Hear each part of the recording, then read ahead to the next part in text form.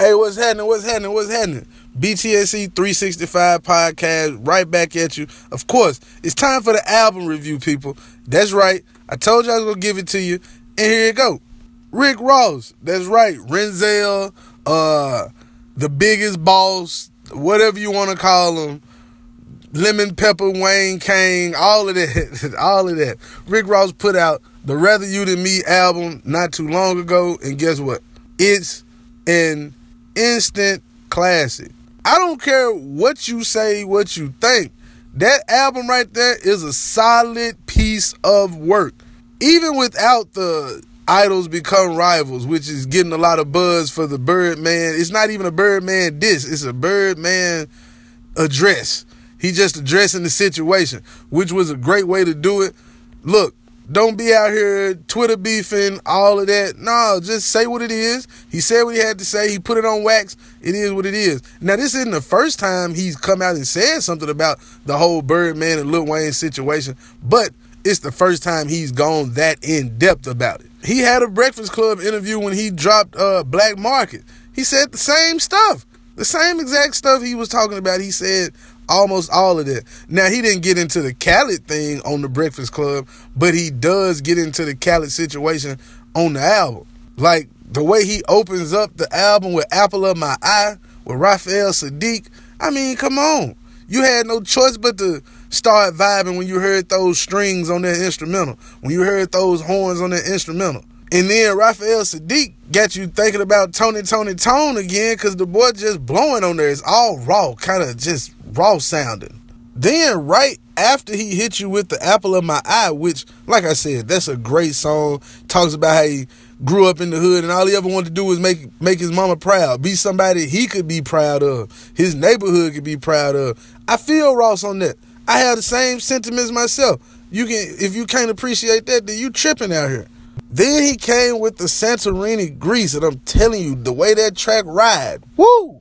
The thing was smooth, boy. Smooth little track right there. I'm telling you, man, Ross put a lot of thought into the production, a lot of thought into the lyrics. Is top to bottom. He gives you everything you might be looking for in a rap album, hip-hop album, whatever. Of course, he got your club bangers on there. He got Trap on there, featuring Young Thug and Wale. Then he give you the Dead Presidents with Future and Jeezy and Gotti on the hook. If that's what you're looking for, he got your club records on there. He got your trap records on there. He got all of that on there. And then he got the crooning of Ty Dolla $ign on there. Oh, I think she like me. Oh, I think she like me. Hey, that joint right there, smooth, boy. Talking about you can have your little drink, go out and dance with your lady on that track. Whatever you want to do, put your one in the air and smoke your cigar, smoke you something else, whatever. Then he hit you with Scientology, dropping some old knowledge on you. It's lead in the water, put your prayers in the sky. And of course, he put Meek on the album with that Lamborghini Doors track. My goodness. Meek was kind of in rare form, man, and I like the production on the track, how you can hear him walking and you can hear the keys from the guards and you hear all the people yelling. And Ross with his big cool ass said, I remember walking into jail, all the inmates yelling, screaming, and the guards say, you can't come in here, we can't let you in. He like, I'm cool.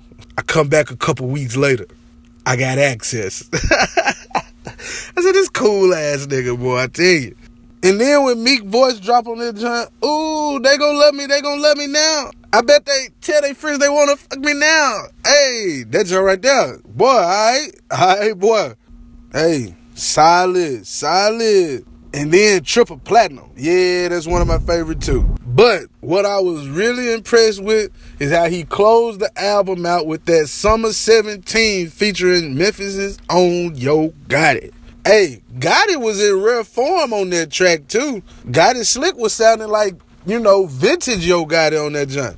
Gotti said it's about to be a cold summer, a hot winter. It's mid-March. I might make it rain till September. All right, boy. One thing I know, Rick Ross put out a great piece of work. The rap game, the hip-hop game, whatever, been missing that.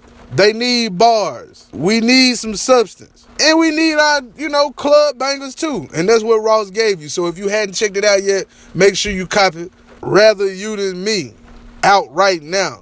That's all I got for you today. Again, as always, make love, not war. Peace to you and yours.